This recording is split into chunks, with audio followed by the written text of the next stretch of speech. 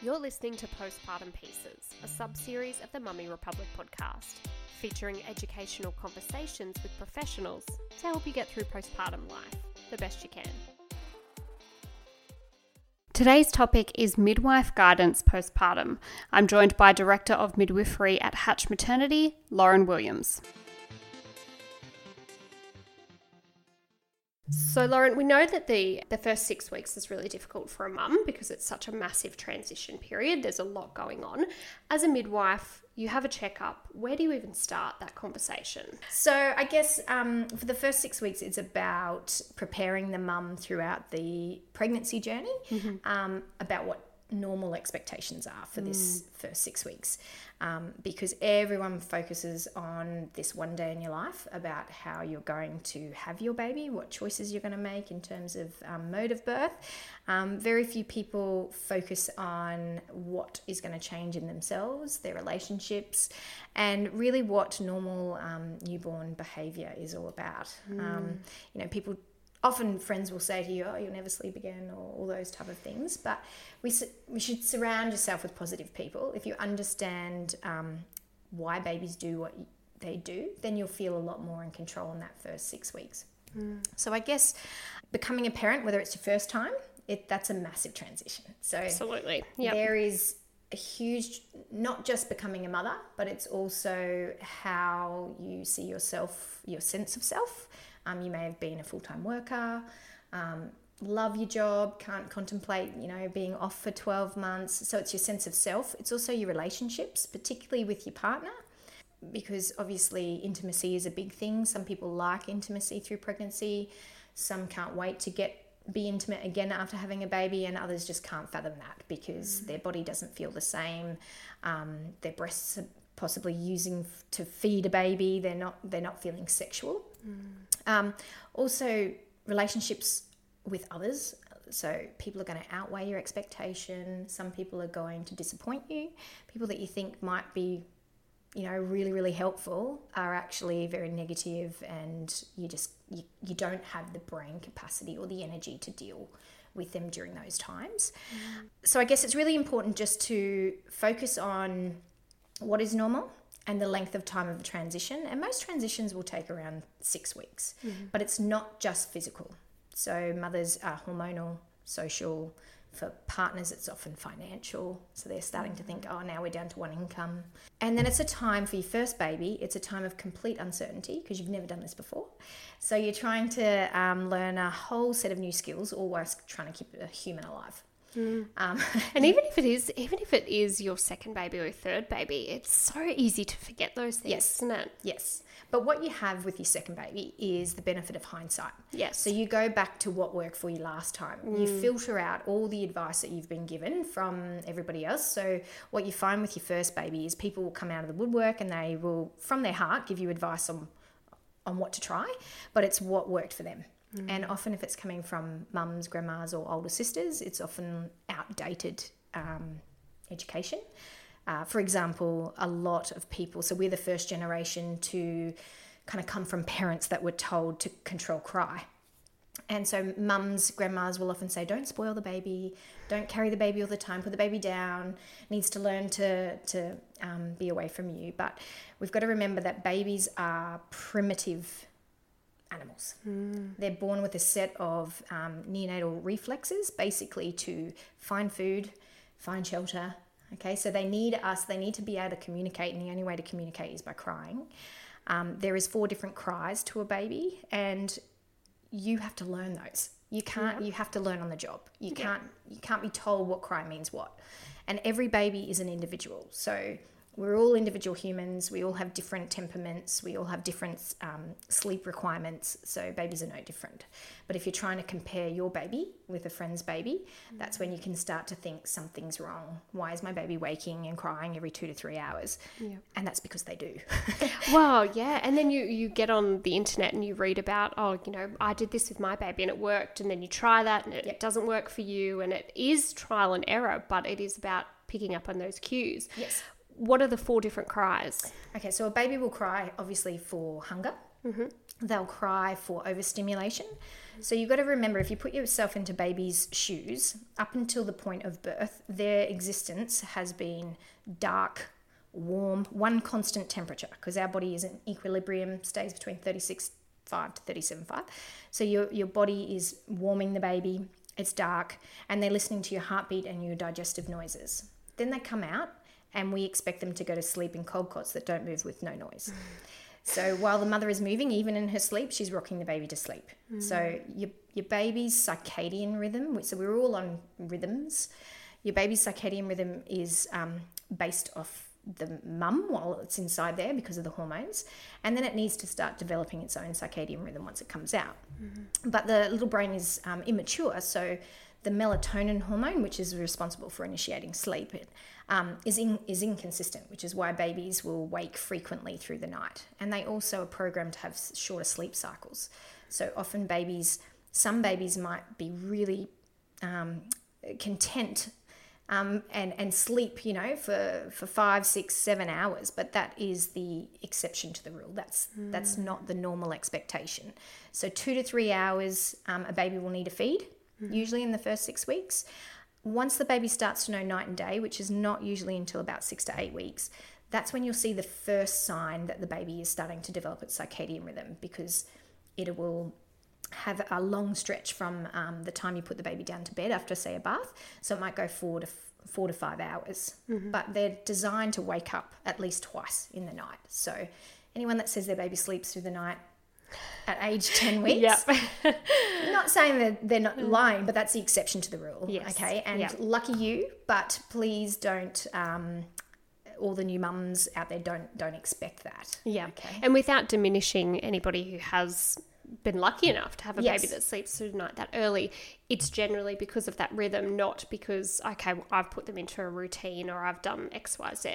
Correct. Correct? So yes, there's lots of books and people that will direct you to how you can develop a routine. For a newborn baby, they are really not listening to a routine. You can develop, I really don't like the word routine. I prefer sort of ritual. So if you think about us as adults, we all do the same thing at nighttime. We tend to come home, we eat dinner at the same time, we have showers at the same time, we watch the same TV programs, and we tend to have the same bedtime. So that is comforting to everyone in the household. If you can try and bring your baby into a bedtime ritual, so bath the baby at the same time, feed the baby at the same time, say exactly the same thing when you put the baby to bed, dress Bubby in the same filling blanket or swaddle suit that you only use at night and not during the day. Have the baby out with you during the day where it's light and loud and noisy, and then at night time, low light, low noise. Then over that 6 to 8 weeks, baby, it's like training a puppy. If you're consistent with 3 or 4 things, your baby will feel reassured that bed is a safe place to be. Okay? It's about setting up reassurance. It's not about training your baby into something, because your baby's not crying for manipulation. Your baby is trying to tell you what it needs. So overstimulation cry is when the baby is learning everything around the world. So every single day, it's hearing dogs bark, smelling perfume, feeling wind, feeling rain, all of these things that it didn't hear or feel inside mum. And so the brain has to bank that information. So every single day, your baby will get what we call a witching hour. You just need to expect it. And it's more than an hour, and toddlers get it. I mean, I think we all get it. But it's very obvious in babies and toddlers. So when the baby knows night and day, it'll be somewhere between 4 till 6 or 5 till 7. Until your baby knows night and day, it will be anywhere in their 24-hour period. So often I see new parents going, when I say, when is the baby really fussy? And they said, from 10 till 2 in the morning. Well, that's a sign that your baby doesn't know night and day yet. Okay, so things that you can do to help with that is just tag team. So if you've been inside all day, go outside, change the vibe. So when you're holding a baby that's been crying and relentlessly crying and you don't know what to do, it's best for someone else to take over so that the baby feels a different vibe. Okay, so hunger, overstimulation, they've got a pain. Okay, so either a wind in their bellies, and that is completely normal too. We throw this word colic and reflux and things around way too much. Babies have immature digestive systems. They are going to get wind. They are going to get pain until that microbiome or the gut health builds up. They will get wind, and some more than others. How do you differentiate between, okay, this is just wind, or perhaps it is colic or reflux? You know, at what point do you go, all right, maybe it is something more? Look, colic reflux needs to be diagnosed by a doctor. So it's usually around the time that you're taking your baby back to your pediatrician or your GP. Signs of true reflux don't usually come out until about 5 or 6 weeks. They often have mucousy poos. They scream and then vomit because it's burning. It's not just a little deposit of milk. It's usually an incomplete feed that they're throwing up. So I tend to try and tell parents not to look for something that's wrong. Just think rare things are rare, common things are common. Yep. Don't Google. Oh, I love that advice. Please don't Google. Yep. Because you will find anything you want to know. Exactly. But go back to your pediatrician, go to your GP, because yes, I don't want to underestimate that there are babies that have reflux and colic. That's not what I'm saying at all. But it's not as prevalent as everyone would like to think it is. Yeah. But I think you're right. As soon as we see something that's, I guess, doesn't feel right, or the baby's upset or doesn't meet the standards of my perfectly sleeping baby, we Google and then all of a sudden say, oh, my baby's got reflux or it's got colic. Yeah. We're very quick to jump to a diagnosis. Yes. So it's good to understand that, you know, that's normal and perhaps maybe there is something, but don't jump to that conclusion. Exactly. And look, there is so much available to mums now. There's apps. We just live in a tech age. So there's feeding apps. There's things that you can peg onto your baby to help them breathing. There's videos. There's so much available, but if that type of tech is making you anxious, you shouldn't use it. If it's disempowering your instincts, then you shouldn't, okay? Because if you've got a real problem with something that the baby's doing, you should go seek advice, and for someone that is in that area. Professional advice, So I guess they're the main reasons that a baby will cry. And they have different types of cries. So very soon, within sort of 6 to 8 weeks, a mum and a dad will realise what cry means what. But please don't think that crying is a form of manipulation. Babies need a lot of attention in that first 6 weeks. And they just want to be on you because, as I said to you before, used to hearing your heartbeat, used to feeling your rise and fall of your chest, used to your warmth. So that's where they feel secure, and that's where your baby wants to be. So it's really important that you don't feel guilty about cuddling your baby. Yes, yeah. And look, a lot of babies do feel most comfortable sleeping on your chest, and I think first-time mums in particular feel really guilty and go, I'm ruining the baby, I'm spoiling the baby, and they're never going to be able to sleep anywhere else. And it's just not true, is it? No. So you can never spoil a baby, and this period of time is so short, and you will regret it. Yes, you will. You will regret not cuddling that baby 20 hours out of 24 if you are too strict on, I'm going to spoil the baby. They actually don't have the mental capacity to know cause and effect until they're around about 5 months, which means they can't make bad habits. Your baby is just telling you what it needs, and some are more clingy than others. It's also really important that some mums know that just because you've been waiting for this baby and you think it's going to be this amazing experience, for some women it's not. Some women, the bond grows. For men, the bond grows, it's not instantaneous either. Often they know that it's a baby, they know they have to protect it, but it's kind of on the par with the cat or the dog. Mums, it's hormonally linked, and usually you will feel that click, but it's okay if you don't feel that straight away. So that cuddling your baby and having skin to skin and will build those bonds. So I think that's really important just to throw out to your audience, that if you're feeling that you don't love this stage in the first 3 weeks, that is completely normal. 3 weeks is a tough week. So this is when babies kind of wake up to the world. They also have a developmental leap, and they have a growth spurt. So you might, if you're breastfeeding, you might have gone 3 hourly for feeds, and now all of a sudden your baby wants to feed off you every hour and a half. that's a good sign that you're not running out of milk. Your baby's having a growth spurt. So often when I see people at 3 weeks, people go, oh, I just couldn't keep up with my baby. I think my milk supply. So it's about understanding those things before getting to the 6-week mark, understanding baby's developmental milestones, that they have different growth spurts. Over time, they will extend their sleep, but every few weeks, few months, your baby needs more milk, obviously. So how the baby gets milk is supply demand. So if you feed more often, then you're going to get the milk.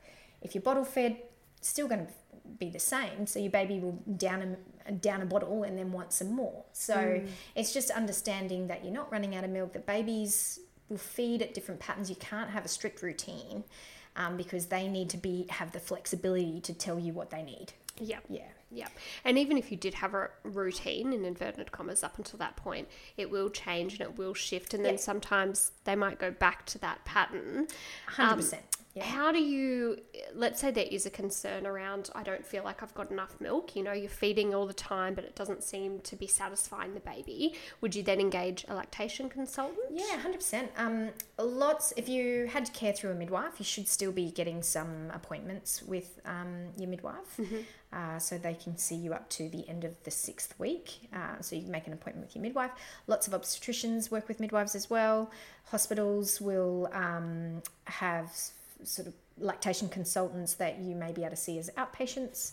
There's plenty of private lactation consultants as well, private midwife groups that offer home visiting. So there is a lot out there. You just need to know where to look. Yes. I guess first and foremost, it's about understanding the physiology of how to get milk, the supply demand, and what babies will do before you quickly just jump to say, I don't have any milk. Yes. Okay. So if you truly don't have any milk, and that's usually when, and I will never tell a parent how to parent. I just think whatever works for the family unit is the right way to parent.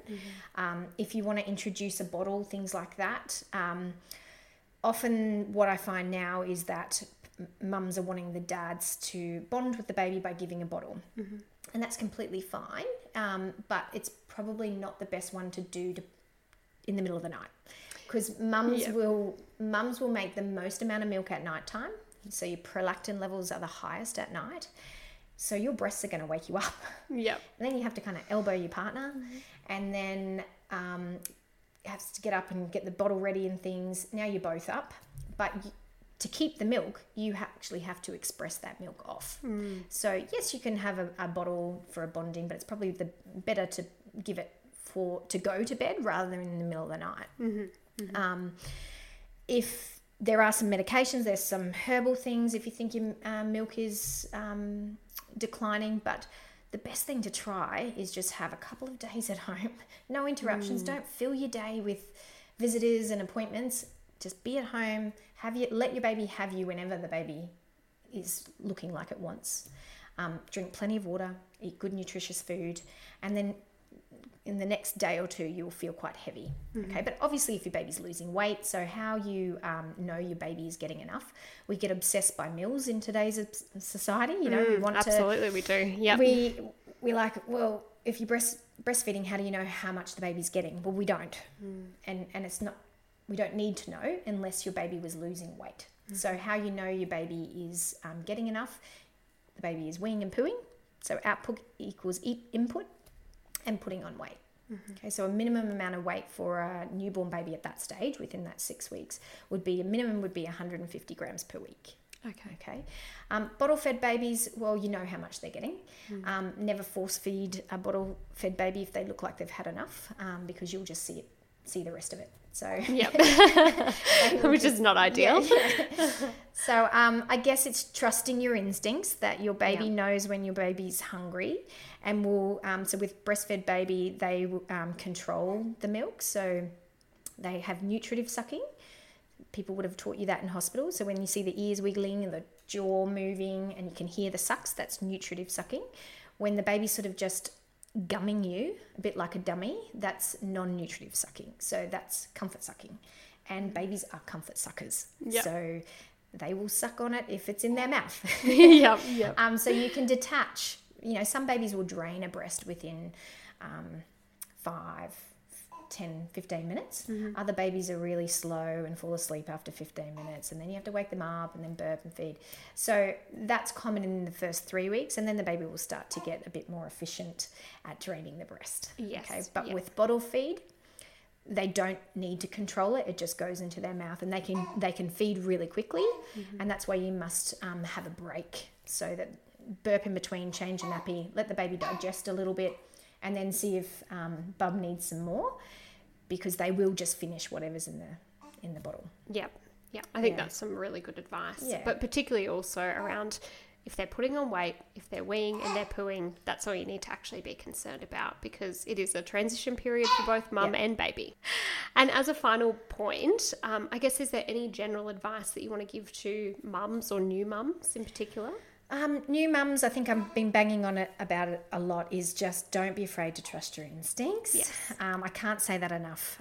You can read a book if you want to, but really don't let it take away from what you feel is right for you and your baby. Babies are pretty hard to break. Yes. Okay? They're really hard to break. So take the time, be really protective of that 4 to 6 week oxytocin bubble, is what midwives will often say. Yeah. You're on a high, but there's so much learning to do, and you've just got to give yourself that time. The other thing is, please don't pretend.